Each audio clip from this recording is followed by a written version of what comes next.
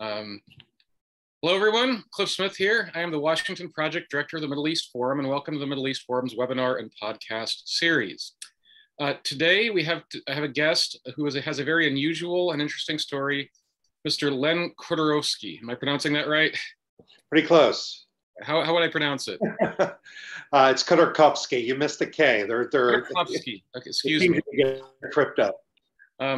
Mr. Khodorkovsky previously served as Deputy Assistant Secretary of State for Digital Strategy, which worked on all manner of foreign policy issues, and then Senior Advisor for Global Public Affairs in the U.S. Department of State, working for then Iran envoy Brian Hook on communications issues, specifically related to the maximum pressure campaign against Iran. He was also involved in the Abraham Accords, peace between Israel and several Arab and Muslim majority countries, among other things. So welcome, Len. Thank you very much. Thanks for having me. Just FYI, due to scheduling issues, this webinar was pre-recorded. So unfortunately, we won't be able to take any audience questions this time, but I'm confident we'll find a lot to enjoy and try to answer the best questions I can. Len, let me start out with a more general question. Your undergraduate work was in political science, but your graduate work was in visual arts and graphic design. You spent a lot of time in advertising. You want to give me a brief sort of background on how you moved from the advertising world to international affairs? Sure. Well, I guess it starts with my family arriving in the United States from the Soviet Union in the early 80s. And my parents really didn't give me too much of a choice as to what what profession I should go into. Because as most immigrants, the focus is on making sure you can earn a living, and that's where my parents were. So they told me I could be a doctor, a lawyer, or an accountant. So I kind of started along that path. I started in accounting, believe it or not. But soon thereafter, I think in intermediate accounting, I realized I didn't want to do that for the rest of my life. So I gravitated toward political science because I felt like I could probably get into law from there. But political science really is what appealed to me, coming from a Soviet refugee family where, certainly communism played a big role in why we couldn't get out for a long time and eventually did get out.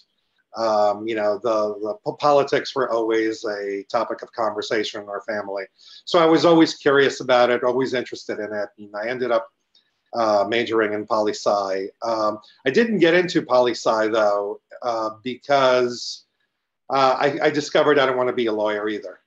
So, and I felt like there was a long way to get to Washington from Rutgers at that time. So I did actually get into advertising and design pretty early because I did have an inclination for those sorts of things. And I started kind of like a startup right out of college along those lines. And eventually, as I was getting close to getting married, I figured I better get some steady work and steady pay. I went and got a master's degree at the School of Visual Arts in New York. And that kind of set me on the more sort of, I guess, a traditional path in advertising, where I spent 20 years, mostly in New York, being a creative director on advertising campaigns, having nothing to do with politics, but did eventually lead to an ad agency that had a guy named Donald Trump as a client.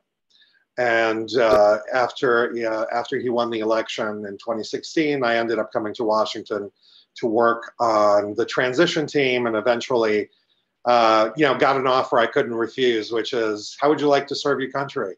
And it took me about 2 seconds to say yes, and I ended up in Washington at the State Department.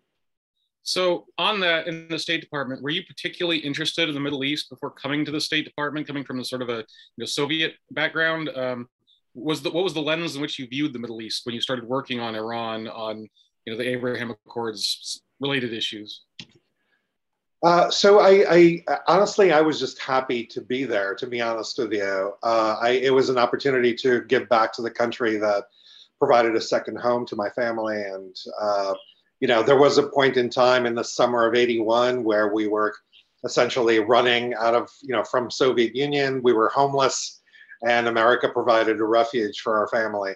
So I felt really passionately. So did my family. When I told my parents I was being vetted for the State Department, first of all, they were speechless. But when they came about, I think they were more proud of that than when I told them they were going to be grandparents. So it really, it was just, I didn't have any high expectations to work on any particular portfolio. I just kind of raised my hand and said, whatever I can do, however I contribute with my skills and experience, that's what I wanted to do, which is how I got into the digital strategy, because that was aligned with my background. Now, in terms of the Middle East, again, it was just one of those opportunities that came about because Secretary Pompeo started the Iran Action Group when Brian Hook was, became the head of the Iran Action Group. And Brian had all the policy advice that he needed, but what he didn't have is a marketing guy. He didn't have a comms person. And again, I saw an opportunity to contribute to something significant, and I raised my hand, and fortunately, Brian and Secretary Pompeo thought that I could bring something to the table, and that's how I ended up working on Iran, and eventually from there, I ended up working on issues related to the Middle East and the Abraham Accords. On that issue of digital strategy in Iran, excuse me if this was referred to differently in the State Department, they just say you were in charge of digital strategy in Iran. Pretty straightforward, but and we all know, due to the last few elections in our own country, if nothing else, that governments all over the world try to use social media and other online platforms as part of their foreign policy. So simply put, what was our digital strategy on Iran during your tenure, and how did you formulate it? Well, to take it back a step, when I came to the State Department, our government is pretty good at some things. It's terrible in some other things. One thing that it's terrible in is marketing. There is no marketing expertise in U.S. government. And I don't know whether that's the case in all governments, but I know in our government, that is a gap that needs to be filled. So in some respects, I felt like I needed to bring the team up to speed as to the best practices out there in this realm, to take the approach that is second nature in the private sector, but was a foreign concept, pun intended, at the State Department. So basically, I just wanted to make sure that we operated as scientifically as we could, trying to solve strategic challenges. When in the private sector, you get a client, and the client has a strategic goal that they want to accomplish, and they use marketing and advertising to accomplish that goal. And I want to take the same approach with our foreign policy. So, what's our strategic? What's the top strategic priority we want to accomplish when it came to Iran or China or any other topic, and tailor the marketing strategy, the communication strategy toward that objective. And I think we eventually, got pretty good at it. That was my objective number one. In terms of what was our specific strategy on Iran, look, there were a couple of major initiatives that the Trump administration was starting with leaving the JCPOA, the Iran deal. That was actually my first big project on Iran that I had to tailor a messaging strategy around. Now, we knew that it was, controversial in some circles. It is what President Trump said he was going to do on the campaign trail. So, it didn't come as a surprise, but it was still controversial. The most important thing about the communications of this policy approach was to make sure that the Iranian people themselves did not feel that we were targeting them. This was an approach for us to deal with the revolutionary Islamic government in charge. The Iranian people didn't look at that government as truly representative of their needs. They pretty much had, have exhausted all their patience with the government. So one of the key objectives of the communications was to make sure that despite all the rhetoric and all the propaganda that we're going to hear from the Iranian regime, they understood that uh, how this policy is going to impact them. And the other part of that is to maintain open lines of communication with the Iranian people, as opposed to going through the channels that filter the information to them. So we focused on explaining the policy and ensuring that we were clear in trying to understand and represent their needs, to make sure that they understood that the United States government and the American people really do want a relationship with the Iranian people, but they did see the government itself as their as their adversary, and so did we. So we actually were allies in that. Were there methods of getting around Iranian censorship and such that you used?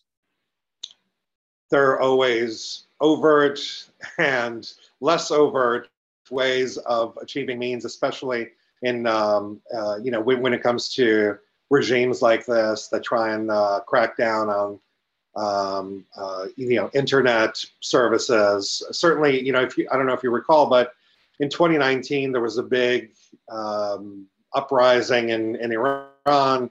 I think it was 200 cities. It was multiple demographics. It wasn't just students. It wasn't just truck drivers. It wasn't just Azaris versus Kurds. It was all of society uprising in 2019. And one of the ways that the Iranian regime responded to it is by shutting down the internet, which was a very the reason they did that, and the reason all of these dictatorships try to pull stuff like this, is to prevent the information from coming out as to what they're really doing. And the regime, ended up killing about 1,500 people in 3 days. And I'm sure they would have wanted that information to be not to be circulated in the free world, but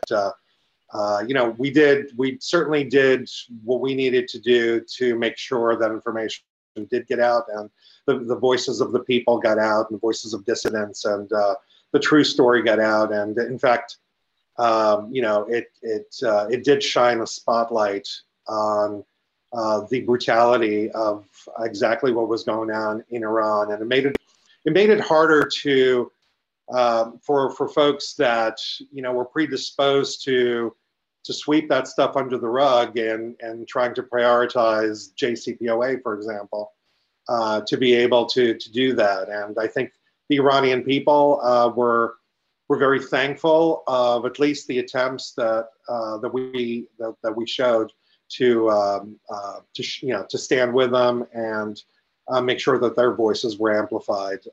So yeah, I mean, we did have a concerted effort to make sure that the voices of the Iranian people were represented and the truth got out. I read that you have spoken openly of your admiration for Natan Sharansky. He's a hero of mine as well. One thing I've always understood is the distinction between a free society and a fear society. Does that sort of way of looking at the world, I mean, were you thinking about sort of the fear society of places like Iran or other adversaries when you were formulating your messaging and strategies? Undoubtedly. So as a Soviet immigrant, as a Soviet refugee, I can't say that I stack up to Natan Sharansky when it comes to his accomplishments or the ordeal that he went through to gain freedom. But he was always a hero of mine, and certainly someone that my family looked to as and was proud of. In terms of being a leading dissenting voice on issues related to freedom, really, because that's really what was missing, certainly for most people in those societies in the Soviet Union and Iran and Venezuela and China, all of these closed societies.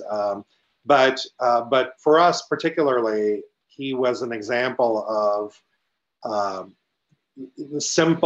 an individual with a clear message being able to overcome a regime that seemed impenetrable. Mhm. So I always did look. I read his books, and when I got older, when I got more into these issues, and fortunately, I did get a chance to meet him Hmm. at some point, and it was one of the highlights of my career and my life, where we did get a chance to, shall we say, schmooze about the old country, Mhm. and talk about the current challenges and foreign policy issues like Iran and human rights and things like this. Mhm. And he actually this is something you have been involved with as well, which is highlighting the role of the Iranian former Iranian regime officials embedding themselves in American universities, and I discussed that with him as well.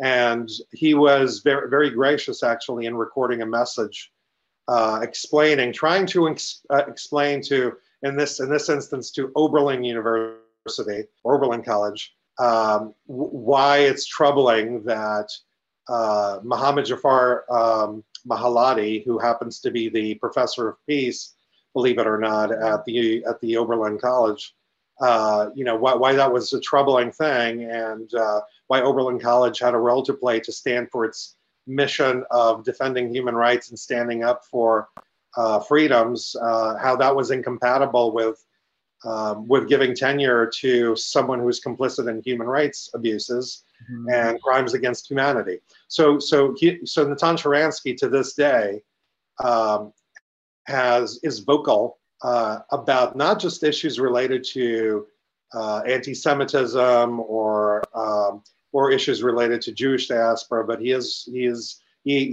a voice of substance and on issues around human rights in general, the Iranian people's rights, the Uyghur rights in China, things like this, which make him a true human rights beacon, icon.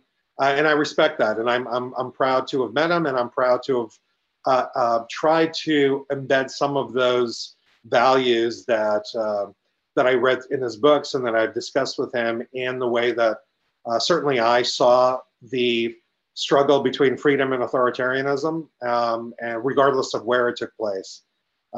So yeah, I do. That's a long way of saying absolutely that world vision is certainly something that's been part of my outlook on events. Um, you already also stepped to another issue I was going to ask you about. You mentioned Professor Mahalati. There's also Professor Mousavian at Princeton. These are clear, I mean, obvious, open former regime officials that I think it is undeniable to say they were involved in various human rights abuses and crimes against humanity. Um, I guess two things. Are these isolated instances, or is this part of a larger strategy? And what should America do with issues like this? I love America for its freedom. I love America for the opportunities it offers. I don't love when bad guys take advantage of these opportunities and our institutions not just look the other way at it, not just our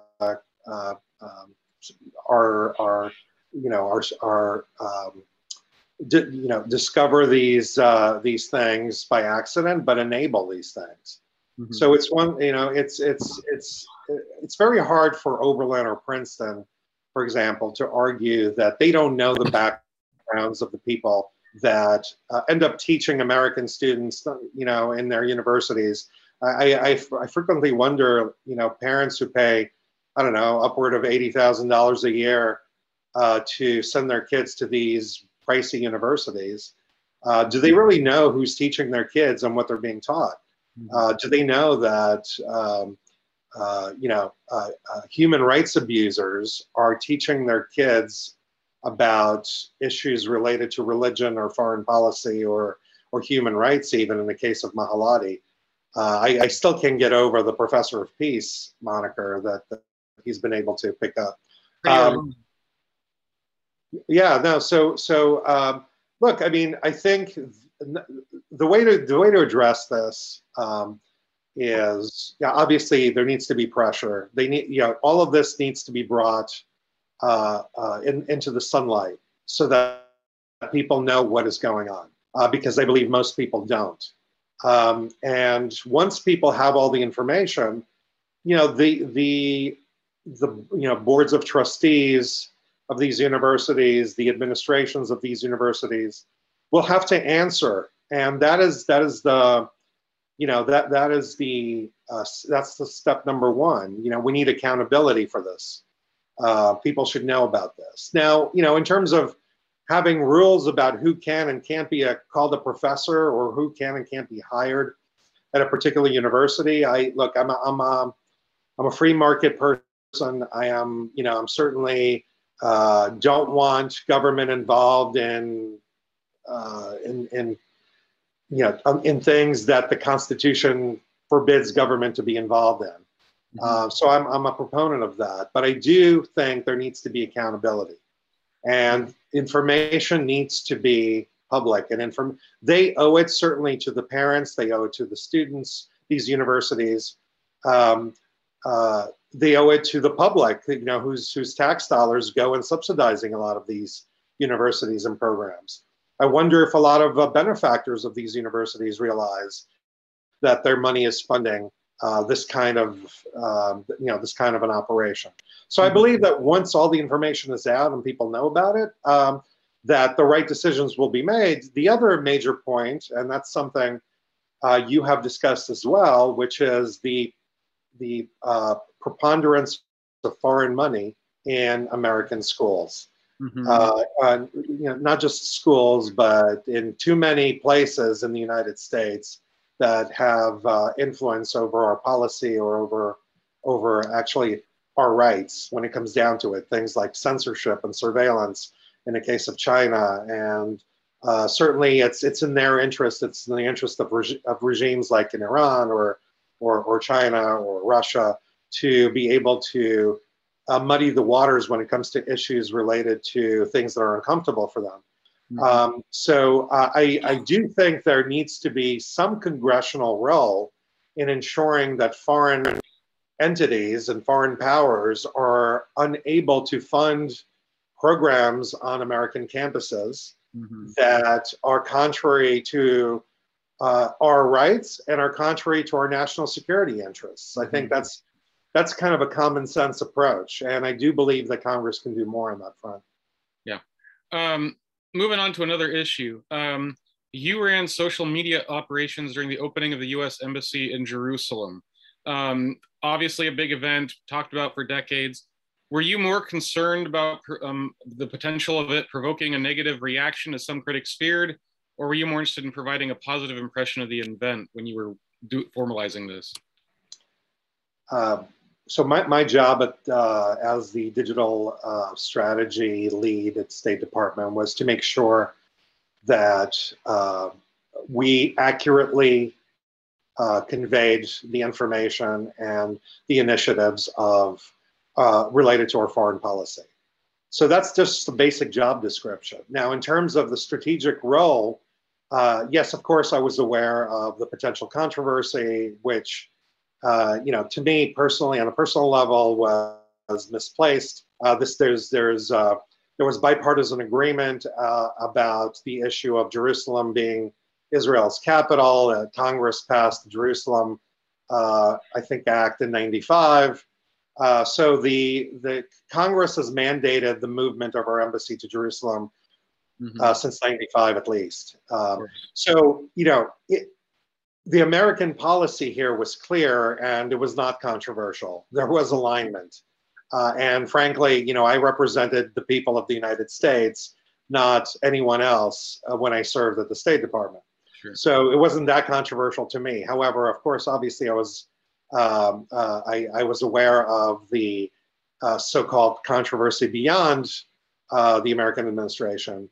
But no, I think my objective, and this is another one of those best practices that I was trying to bring to what we were doing, was to make sure that the coverage of the event was framed and conveyed accurately. And we led the coverage of that event.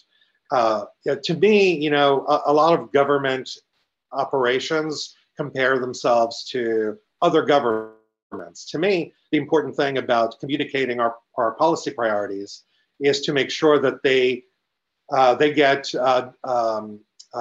know, let me start that again. So one of the important things, one of the important priorities of you know, bringing our messaging up to speed with the real world, it was to make sure that the State Department and our comms operation led on issues that we cared about. Now, we're not competing with other governments. We're competing with other news outlets, not just in the United States, but around the world. And the way issues get framed, when people search for them, you know, or look for information about them, is decided not by us, but decided by search engines, for example, or decided by you know, news outlets or editors in various publications. So part of my job, as I saw it, was to make sure that we framed the things that we were leading first. We were breaking our own news, not some third party.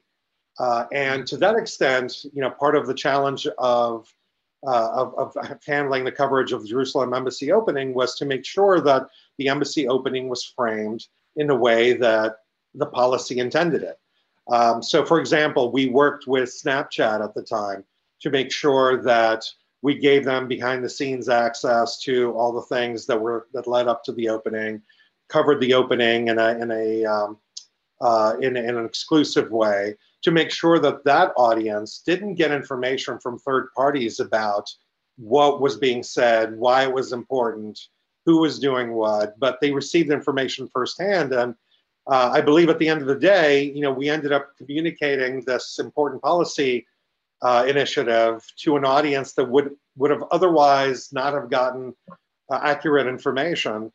We ended up, I think, getting 7.5 million views of the embassy opening on Snapchat, which I think was a win for accuracy in my mind. So that was kind of the approach. And in terms of the fallout of the actual moving of the embassy to Jerusalem, what people thought about it, what they didn't think about it, was less relevant to me as a communication specialist. What was important to me is to make sure it was conveyed accurately and framed in the way that it was intended. Running out of time, but maybe I have 2 more questions. You've talked a little bit, you talked about being in the room when you first heard the term Abraham Accords, and you believe it was the first time that was uttered. Can you discuss your role there and how it affected things going forward? Sure. Abraham Accords was, you know, which came about in the last few months of the Trump administration. And it was like 4 agreements within the span of 4 months, probably. 5 if you include Kosovo. That concept in itself was brewing for a while, but not with the moniker of Abraham Accords, but rather, you know, I think it was a byproduct of our policy toward Iran, I believe. Now, because the Trump administration reversed the Obama administration's policy regarding Iran, we exited the deal, we imposed maximum pressure. We found, you know, we regained trust among our allies in the region, in the Middle East, certainly with Israel, the Gulf countries, the Gulf Arab countries. And we found a lot of common ground to have conversations on issues, certainly about related to security, but beyond that as well. And when people found themselves in the room talking about these things and finding common ground, they, you know, they saw possibilities for something beyond collaboration on Iran. So out of those conversations eventually came whispers of potential, you know, peace deals, things that haven't been uttered for a long time. Now, you know, at the same time, the administration was trying to push an Israeli-Palestinian agreement. If you remember, there was a Peace to Prosperity Summit in Bahrain, and